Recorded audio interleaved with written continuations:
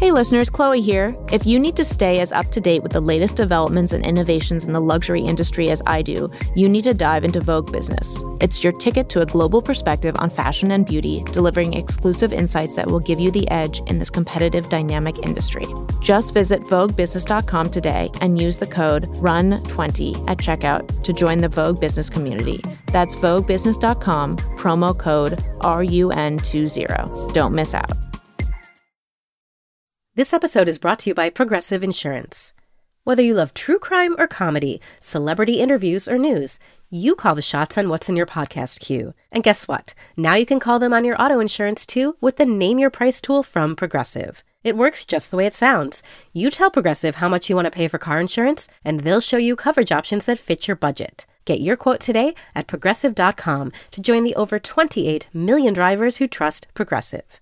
Progressive Casualty Insurance Company and Affiliates. Price and coverage match limited by state law. AI is making waves in every field it touches. President Biden is now on TikTok, and the election draws closer each day.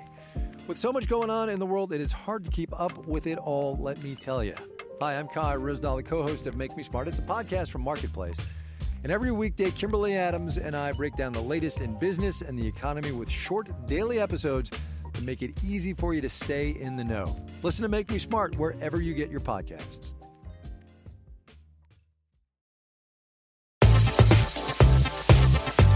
This is the Run Through with Vogue. I'm Chloe Mel. And I'm Chioma Nnadi. And we are here in the Vogue offices in front of a live studio audience. And this is the first time we're doing that. I would love to hear from the audience. Are you excited to be here? It's like SNL. This is live from New York. It's the Run Through. We are hosting an event at Vogue called Forces of Fashion. It's basically a masterclass on all things Vogue. And we have the most exciting guest here with us. She's a writer. Her best-selling book is called My Body. She's an actress and an activist and, of course, a model. Emily Ratajkowski, welcome to the Run Through. Thank you so much. Thank you for having me. Emily might not remember, but maybe the last time we spent time together was when we were at a super spreader baby COVID party. The super spread, the Omicron baby spreader party. So all the moms and their kids got COVID together, but since then we've bounced back, and I'm so much happier to see you here today. Hopefully, testing negative. Yeah, I mean, I don't know anymore. Like, do the tests even work anymore? Well, I feel like we should do a Vogue.com post on, like, the etiquette of testing these days, because I keep getting announcements from my preschool if, like, someone else tested positive. I'm like, stop testing. Yes. I don't want to know. But controversial, anyway. But I feel the same way. Yeah. Well, you must be one of the most photographed women in the world. And I'm wondering, like, you know, are you stalked by the paparazzi everywhere? Not everywhere. They do know where I live. Right. So I am photographed basically every day, which is a really bizarre experience. And I have to say, you look amazing today. You're wearing my favorite shade of red. Can you tell us what you're wearing? I'm wearing Loewe. I love Jonathan. I'm a big fan of Loewe and Jonathan Anderson, so I'm happy to be wearing it. And just to describe it, since this is a podcast, right. It's this fabulous sort of Snow White's apple red, oversized sweater dress, but mini dress. Mm-hmm. Chioma, would you edit I'd me? agree. I'd agree. With some shape, some bizarre shape. Yeah, I mean, There's always a twist with Jonathan Anderson. Yeah, there's always something that kind of is his signature, some oddness about it that I love. And I can't imagine having to get dressed every day if you're photographed every single day. What is that like? Because I don't think I've seen a bad photo of you on the street. I don't know about that. When there's that many pictures, and you know, Lord knows I can't control the lighting outside of my home. No, I mean, yesterday I took my son to preschool in sweats and sneakers, and somehow those pictures are still circulated. I'm like, who cares? But it is definitely something I think about, because the longevity of those and the distribution of those images is so bizarre to try to comprehend. I one time had the revelation, and I've repeated it many times since, that, you know, one image of me going to get coffee could be the picture that people like see when I die, when they Google my name. Right. And that's so weird. You know, it's a really bizarre thing, because I think there's obviously so much media that there's also some things that are forgotten, for sure. But yeah, it's really weird. So getting dressed, I don't know. I was saying this the other night. I was at my friend's book release party, and I was speaking to a reporter, and she said, how do you get dressed for an event like this? And I don't know what came over me, but I was like, have you ever seen the movie 13 Going on 30? She was like, where are we going with this? But that's sort of how I feel. I can't believe that I'm lucky enough to have the life that I do and live in New York City. And even though there is pressure and there's whatever, I sort of just dress for myself and really enjoy the fact that I'm an adult who gets to decide what kind of woman I want to be, whether that's me wearing sweats to drop off my son at preschool or, going to Vogue for Forces of Fashion. So yeah, I just try to enjoy it. I think of it as a self-expression. Yeah. A lot of your career is you're making money by having photos of you taken, but then paparazzi are just taking pictures of you and they're making money from it. So do you ever feel, in your book, I think you say there are no photos of me that are just for me. Mm-hmm. Is there any way to take power over that, or how do you sort of handle that? Yeah, I don't know about power, but I think control. And, that's something that I'm kind of striving for every day. One of the things I wrote an essay about this called Buying Myself Back, that I honestly could continue to write about now that I have a son and I'm thinking about his image and him getting paparazzi. For people who maybe don't remember, it was the most read essay on New York Magazine for the entire year. Thank you so much. You've done your research. It's, the whole idea of the value, learning about the business and what makes, what was my livelihood. It's obviously the images of me, but then having many experiences, not just with paparazzi, but with other photographers and in the age of the internet, where those images were used and people were profiting off of them and I had no stake in them. And it was this sort of really strange moment where I was like, if this is the most valuable thing about me for this career, then why are so many people exploiting it and I'm not able to benefit from the usage of those images? So yeah, it's an ongoing question. And no, I would say there are photos of, personal family photos that feel really special to me. And I think because of my son, I'm able to think about protecting him more than I would ever myself. So that has changed. But in general, it is a bizarre thing. I mean, there are some paparazzi who understand that I do not want my son photographed and honor that. And then there are some that just basically don't care. And there's nothing I can do. It's a strange thing as he's getting older and, starting to have an awareness of these photographers. The experiences, I don't like it. Because they're not safe people. They will photograph us if we fall. They won't rush to help us. And I need my son to understand that. But I also don't want him to be fearful. So, yeah, it's weird. Have you talked to other friends, famous friends with kids and how they navigate that? Because I think that's probably concern that a lot of people share now. Yeah, I mean, it's actually amazing. I think Halle Berry and Jennifer Garner have done a bunch of stuff in California around protecting their children. And I think Anne Hathaway is also starting to deal with that because she has children in New York City and experiences the same thing of like, I don't want my kids to be going to school and being photographed. But it's really personal, and I think like so many things right now, we live in a new era where everything is online, and we don't know what responsibility we have to our children to protect them, and if it even matters or not when it comes to photos. And I think it's sort of a personal decision. What age did you start modeling, and what was your first modeling gig like? Oh, God. I started modeling when I was 14. Really younger than that. I was doing theater school in San Diego. And which is where you grew up? Yeah, that's where I grew up. I was born in London, but was raised in San Diego. And I had a acting teacher who said she should really think about modeling. And my dad was a high school teacher. My mom was an English professor. And they were thinking about how are we going to pay for college, all of that. So they were starting to meet people whose kids had, a nice college savings because they were in one Kodak commercial. I remember there was this girl who hit a soccer ball in a Kodak commercial, and it made such an impression on me because my parents were like, she could put a down payment on a house. And that just blew my mind, So that was really, I think My parents were both working. It wasn't like a child star type, whatever, energy. But then I started modeling, and I signed with Ford Models when I was 14. And what was your first gig? I think it was like a teen magazine editorial that probably did not pay or paid $50. I honestly don't remember the first time I was shot. I did do like headshots and stuff before that for theater. But yeah, it was a bizarre, being that young and kind of not understanding anything, It sounded like your parents encouraged you. Is it something that you wanted to do? Were you interested? I mean, a lot of young girls at that age, that's the dream, Yeah, my mom always says to me, like, you wanted to do it. And it's like, well, no shit. I was 13. Yeah. Who doesn't want to be a model, And especially we're talking Y2K era, Britney Spears, Christina Aguilera, this real, like, to me at that moment, the most powerful and important women were famous ones and photographed ones. So I wanted to be a part of that, especially in middle school when I was like, what do I even look like? Like, am I a monster? Am I hot? Whatever.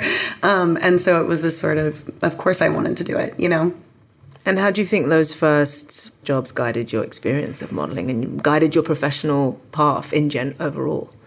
They didn't. I think that one thing that, there are stories where people are like, I did this one job and then I did this other job and then wham. For me, it was so many years of just working. And once I got my driver's license, I would drive myself, miss school and, do a shoot and a job and not have to work a minimum wage job in a cafe, which was tight.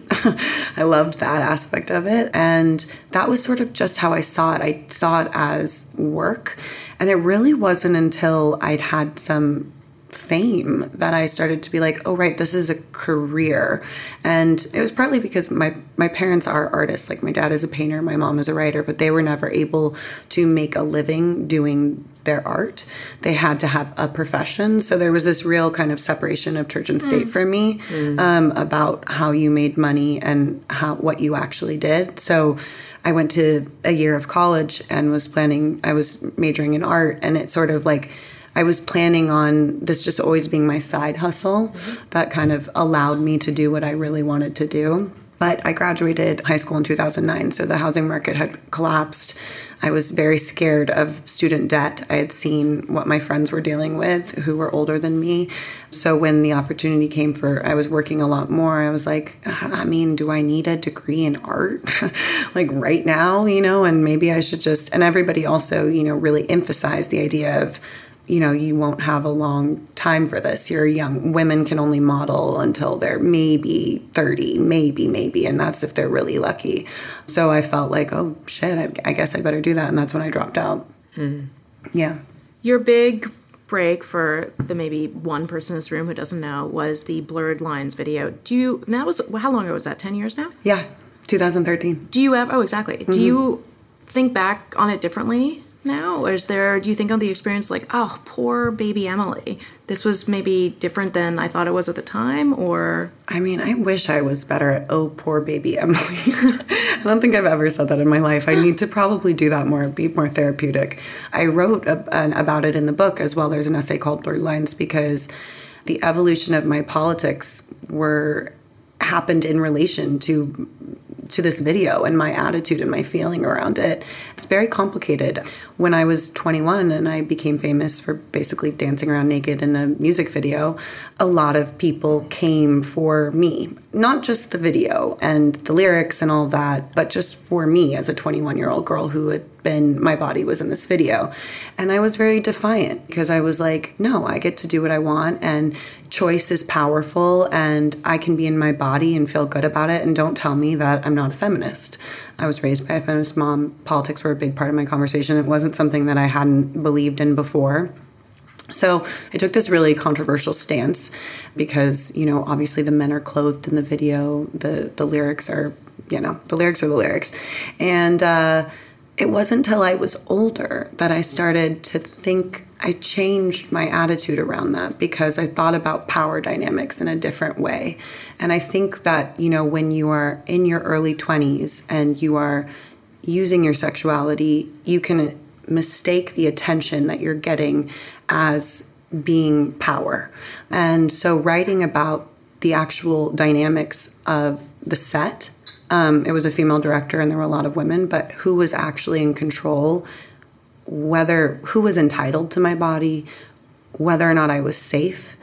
It made me realize that actually, this mistake that young women make, which is a fair one, because I don't know that I would be sitting here had I not done that video, which is very important to kind of recognize. I think a lot of people want to kind of skip past that. I would, young women really believe that that's it. That's power, right? It's just like the Britney Spears thing. It's like, why did I want to model in the first place? And I think what occurred to me kind of from much, not because I wanted this to be true, was that, it's really, I think how I put it in the book is the power that was granted to me because of male desire left me indebted to the men who had granted me that power in the first place. And that's the evolution of my politics around it. Do you ever hear the song on the radio now? I mean, I guess no one listens to the radio anymore. But do I hear the song? And does it like a trigger, or you're like, ugh? No. Okay. I'm over it.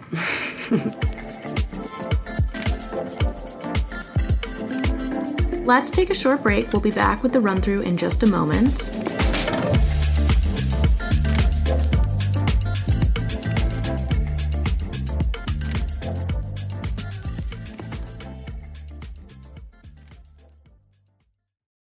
Hi, we're Carlene and Jill, hosts of Breaking Beauty Podcast, the show all about the breakthrough people, products, and moments in beauty. On our show, you're going to find hella inspiring guests like Emily Weiss of Glossier. And you'll get beauty tips galore from the top pros in the industry, like Kim Kardashian's makeup guru. And you'll hear skincare secrets from the likes of Dr. Pimple Popper. Plus, you'll get shopping help with our Damn Goods episodes, where we review the latest products hitting store shelves to let you know what's actually worth your money. Listen every Wednesday to Breaking Beauty Podcast.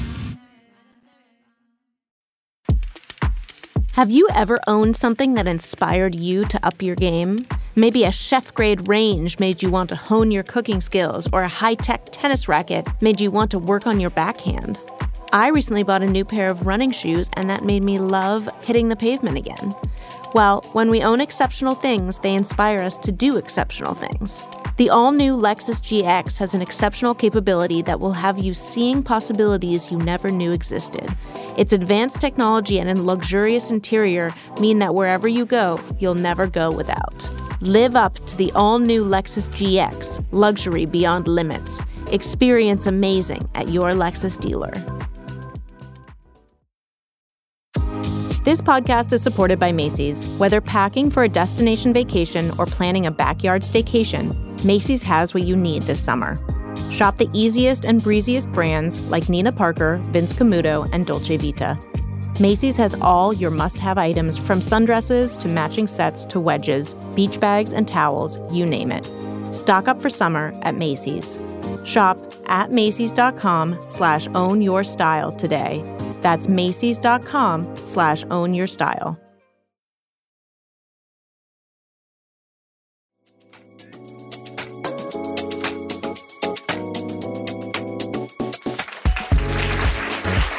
And we're back with the run-through with Vogue, live in front of a studio audience. Chioma, how are you feeling? Emily, how are you feeling? Feeling good. Feeling very, supported by our audience. Oh, great. Captive audience. It's true. Same.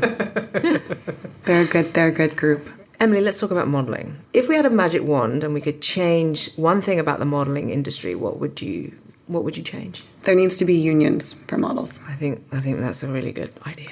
It's absolutely insane that there aren't unions for models. I think that there are good agents, whatever, but it's a systemic issue where the agencies are more interested in protecting the relationship they have with the clients than they are of taking care of these often very, very young women who've just turned 18, maybe are leaving their families from, very countries where they have no reference for an industry like this, and they are taken advantage of, and there's no one to protect them.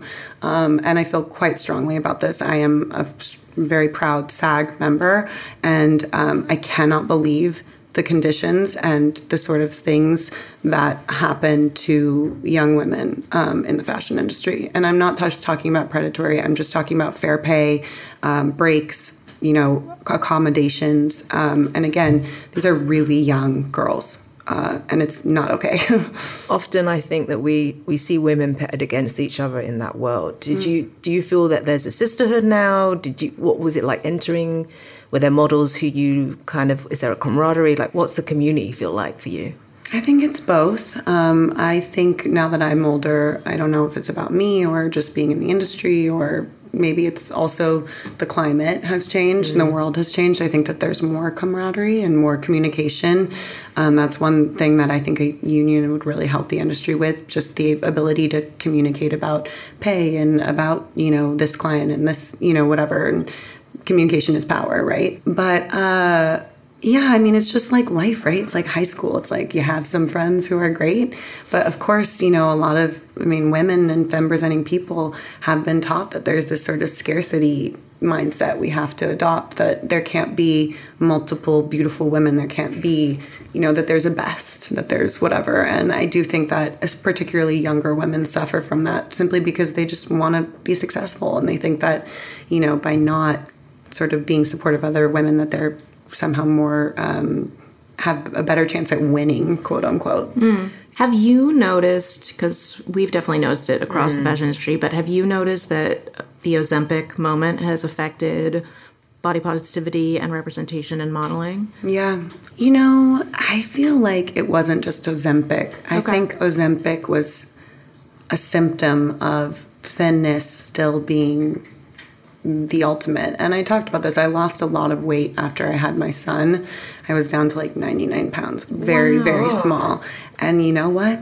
I was working a lot. And it's a really bizarre thing to sort of, but if that's not an example, I was at my least healthy, whatever. And that's when I was working the most. So as much as I do see body positivity, as much as I do see some diversity, I don't think it's impactful enough. It hasn't sort of really gotten into fashion. And I have a lot of friends who could speak about this better because their curve or whatever. And there's still excuses constantly being made about why they can't walk the show or why, whatever. Oh, well, we didn't have time to custom make that look or blah, blah, blah. And I think it's really unfortunate. What's your wellness routine and how do you stay well? Like, how do you, are you a goop girly? Yeah. Is it infrared saunas? Oh, I did get a wonderful facial yesterday. I was like, I need to do this more often. Your skin looks pretty good. Thank you. So my new thing is resting. This is my new thing I actually talked about on my first, podcast. Everyone. Okay, but here's the issue about how we think about rest now. We think resting is being online. We think being in our bed and just frying out on our phones is resting. That is the least restful thing you can do for yourself. I call it one-eyed scrolling, where you're just like, in bed. That is exhausting. The way that we intake the amount of information that we are processing on an hourly basis is exhausting on top of just your personal life, your professional life, whatever. So I got very sick last month, actually in the middle of Fashion Month. And I came home and I was like, it was a creepy kind of combination of symptoms. Like my stomach hurt, but I also had a sinus infection. And I was like, am I dying? Is this it? And I basically kind of did something different than I'd ever done before, which is I just didn't look at my phone and I didn't work because I never think of it as working. I'm like, I just answered a couple emails. But that's working. And that's exhausting. And it's a really different type of thing to go offline and I watched movies, not with also scrolling and not with, reading articles and not with taking that hot TikTok take, just rest. So I really believe in that now. And one of the ways that this has helped me is having a 2.5-year-old who is growing so rapidly that I'm scared of missing moments with him. Mm-hmm. So I've learned to be present in a different way, and it helps. I feel better. I also, in your book, you write about, or I think it was in a podcast interview maybe with Ashley Graham, about how you write every day and that's sort of a meditation of sorts. Is that still something you do? No, God, no. So that's a keep up.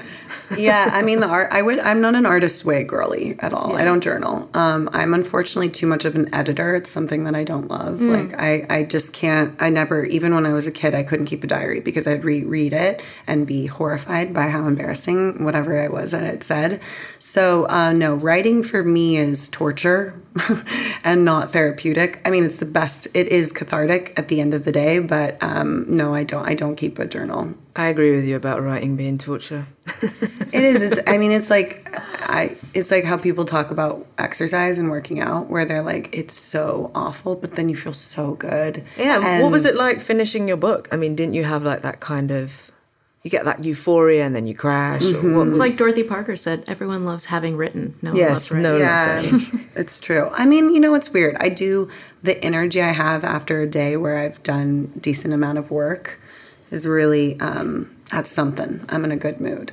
Yeah, I had just had my son when I finished the book, and that was really wild because I'd written like 90,000 words before I even sold the book. So the book was like kind of done, but then I was That's a long book for people who don't know how. Normally you sell like one essay, you'll sell, you know, something, and then you write the rest of the book. I was so prepared for people to underestimate me that I was like, and I was just so tired. I feel like I hear people say, oh, I'm going to direct this movie, I'm writing a script, whatever. I was like, before I say one single thing, I'm going to write the actual book. But then the editing process is really serious, and there were things I wanted to add in and whatever. And mom brain is a real thing. Yeah. And I had a moment where I remember just sitting and being like, I've ruined my life. Like, I don't have my brain anymore because I gave birth to this baby, and I'm not going to be able to finish this book. How long did it take for that shift to... I mean... You know, it's funny. One of the essays that I wrote after he was born is sometimes what people will come up to me and be like, that's my favorite essay. At the time, I couldn't think of words. I didn't feel that like connection to the focus that I wanted.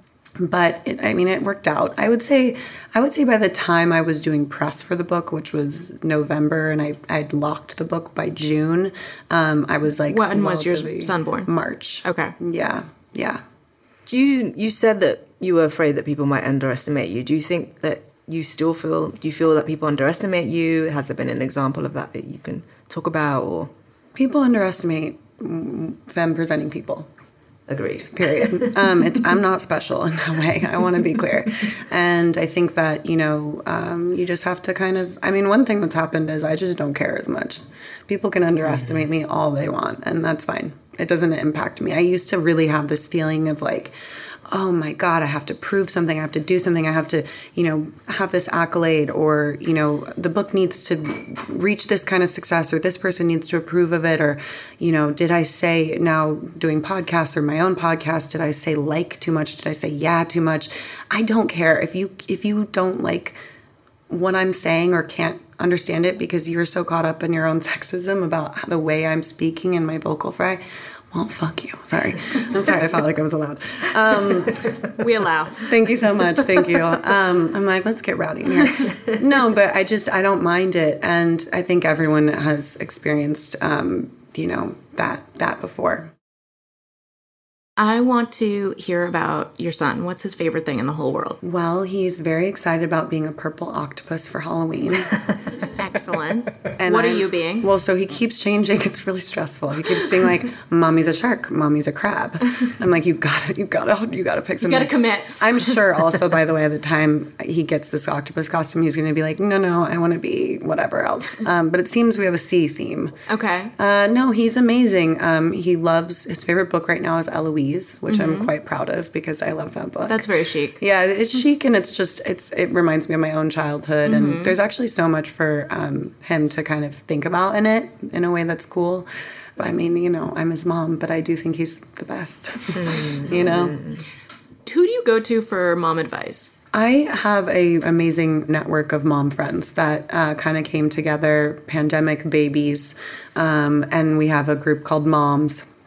And it's just fun. Sly had a rash on we were in the bath, this was last week, and a rash developed on his body, and I was like, oh my God, and I sent crazy pictures to the mom group, and everybody sent their crazy pictures of rashes. And what was it?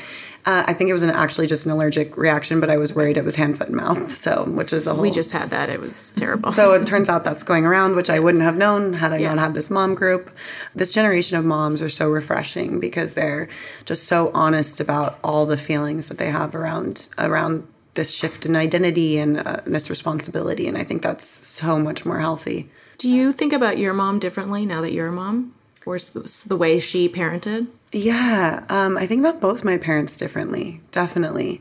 It's bizarre to come into the world and be like mother, father, and then, my parents were always very bohemian, so they always felt like friends, but just realizing like, oh, they had this whole life before, and then they had this baby that they had to, take care of. And without the internet and without the kind of attitude of just brutal honesty, that mommy blogging, thank God, kind of brought around actually over 10 years ago.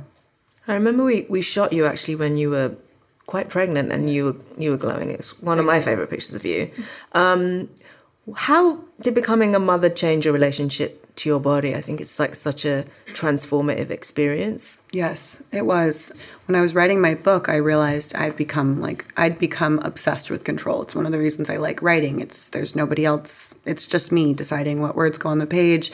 It's my story. It's my POV, and control of everything, right? Like ownership of image, blah, blah, blah. And what being pregnant taught me, which was also a lesson about my body, is that actually sometimes the way to be the most at peace and oddly in control is to let go. My body was just doing things that I didn't understand and just marching forward in this incredibly humbling way where I was completely out of control. And there was a world where that could have totally sent me, which I have had friends that's happened to. But instead, I just leaned in, and actually with birth specifically, there was this surrendering of control and this like faith in my instinct and in my body and what it's able to do and the knowledge that's there. And I really believe that. Actually, before we started this, somebody asked, what's the best advice you've ever gotten in your life? Which is a tough question. And I said, trust your instincts. And I do actually think it's sort of related to the lesson I had through birth. There was a recent internet moment of mom shaming, of like a party mom, a celebrity party mom, and people really came to her support. You are now a dating mom. Mm-hmm. Do you feel judged about that? Do you feel that there's a stigma attached to it? I do. I think that, there is this sort of classic archetype of femininity and this journey of, you're a child, and then you're hot, and then you're a mother, and then you die. And it sucks. It's not great. And I just don't believe in that. I don't believe in that arc. And I think that the best way to change that is by living, your authentic life and not trying to fit into these kind of boxes that have been prescribed to us. And how are you enjoying single life? I mean, I know you've called, as a young divorcee, as chic. Yeah, I do think it's actually kind of chic. I think it's really interesting. I'm actually thinking about writing about divorce. And I called on a couple writer friends to offer a bunch, like, what's the best divorce writing? So we had like Rachel Cusk, and there's a bunch of books that I'm reading right now, and they're all about women who are older and their families are coming apart. And I do think that my generation, there are a lot of women getting divorced quite young. And I want there to be more resources about that, because I think there is still such a taboo and so much shame in the idea that divorce is failure. And listen, that's hard, and that there's a loss absolutely that comes with divorce and separation. But, women don't always get the fair end of that deal. Marriage, right? You, especially now, because women are working and they're making oftentimes more money than their partners, and then they are also taking on all the responsibilities at home. Mm-hmm. So I think it's really important that there are examples of women deciding to opt out of that and saying, this isn't failure, this is evolution for me, and without the shame. So I hope that happens more and more. Are you on any dating apps? I am. I never check it anymore. There was a minute where I was like, let's go. And now I don't know. I think I don't need to see another profile.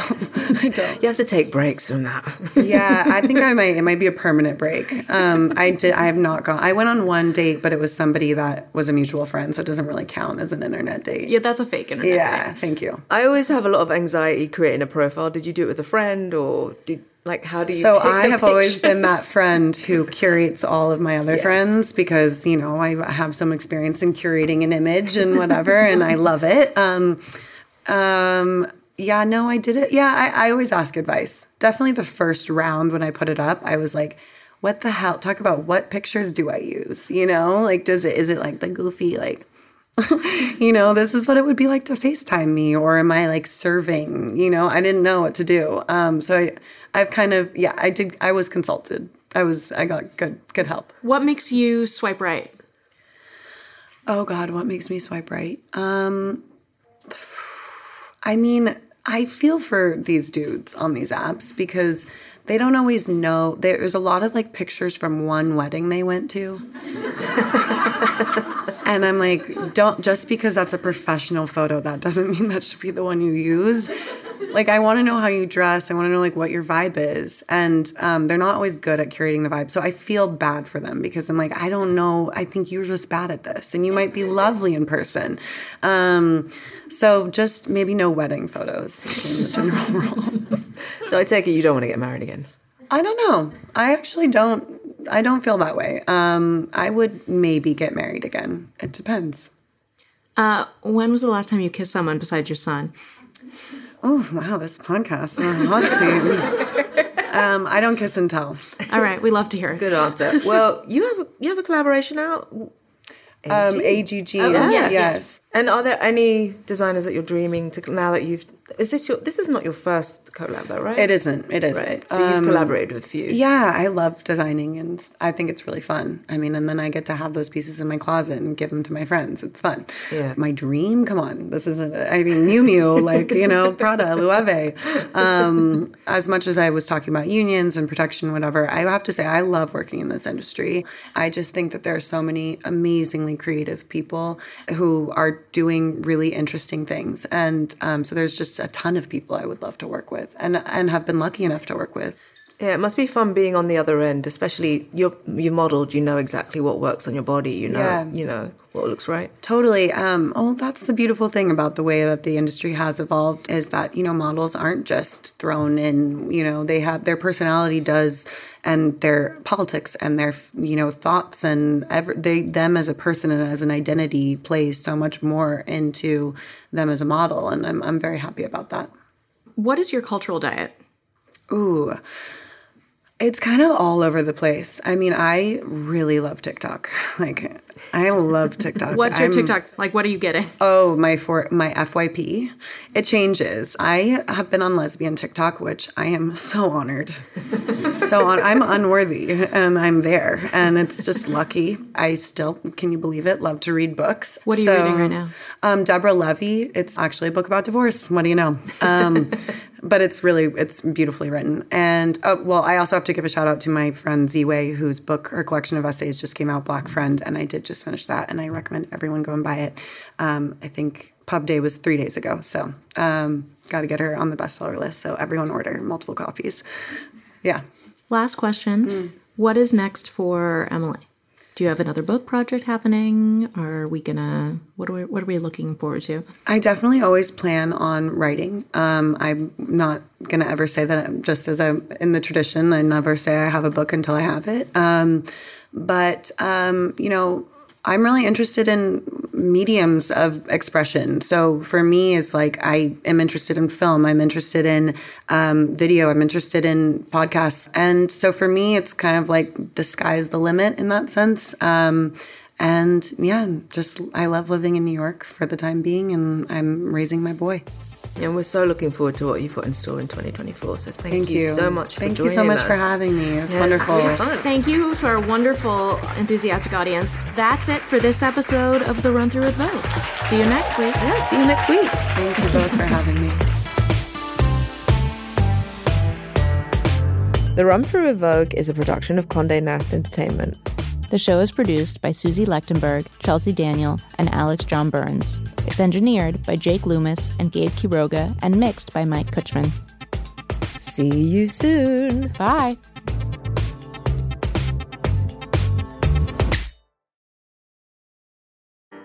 We've all been there before. You're planning a dinner party or having family over or even just cooking for yourself when all of a sudden it starts to feel overwhelming. I live in a very small one-bedroom apartment with a very small kitchen. I can't figure out what to serve besides water soup at this point. I'm Chris Morocco, food director of Bon Appetit and Epicurious, and this is Dinner SOS, a new podcast from Bon Appetit. Maybe it's a last-minute party with no menu inspiration, a kitchen with no space, a toddler who will only eat buttered pasta. Name your dinner emergency. We're here to help. Here's how the show works. On each episode, we'll take a call from a home cook facing a real dinner emergency. Then, I'll work with one of our editors or someone from our amazing test kitchen to try and solve it. Because cooking for the people you love should inspire joy, without a side of stress. Make sure you're following Dinner SOS wherever you're listening now. This show is sponsored by BetterHelp. It's a simple truth. No matter who you are, mental health challenges can affect you, and how you manage them can make all the difference. That's why everyone should have access to mental health support that meets them where they are and helps them get through. BetterHelp provides online therapy on your schedule. It's flexible, simple to use, and more affordable than in-person therapy. Connect with a licensed therapist selected just for you.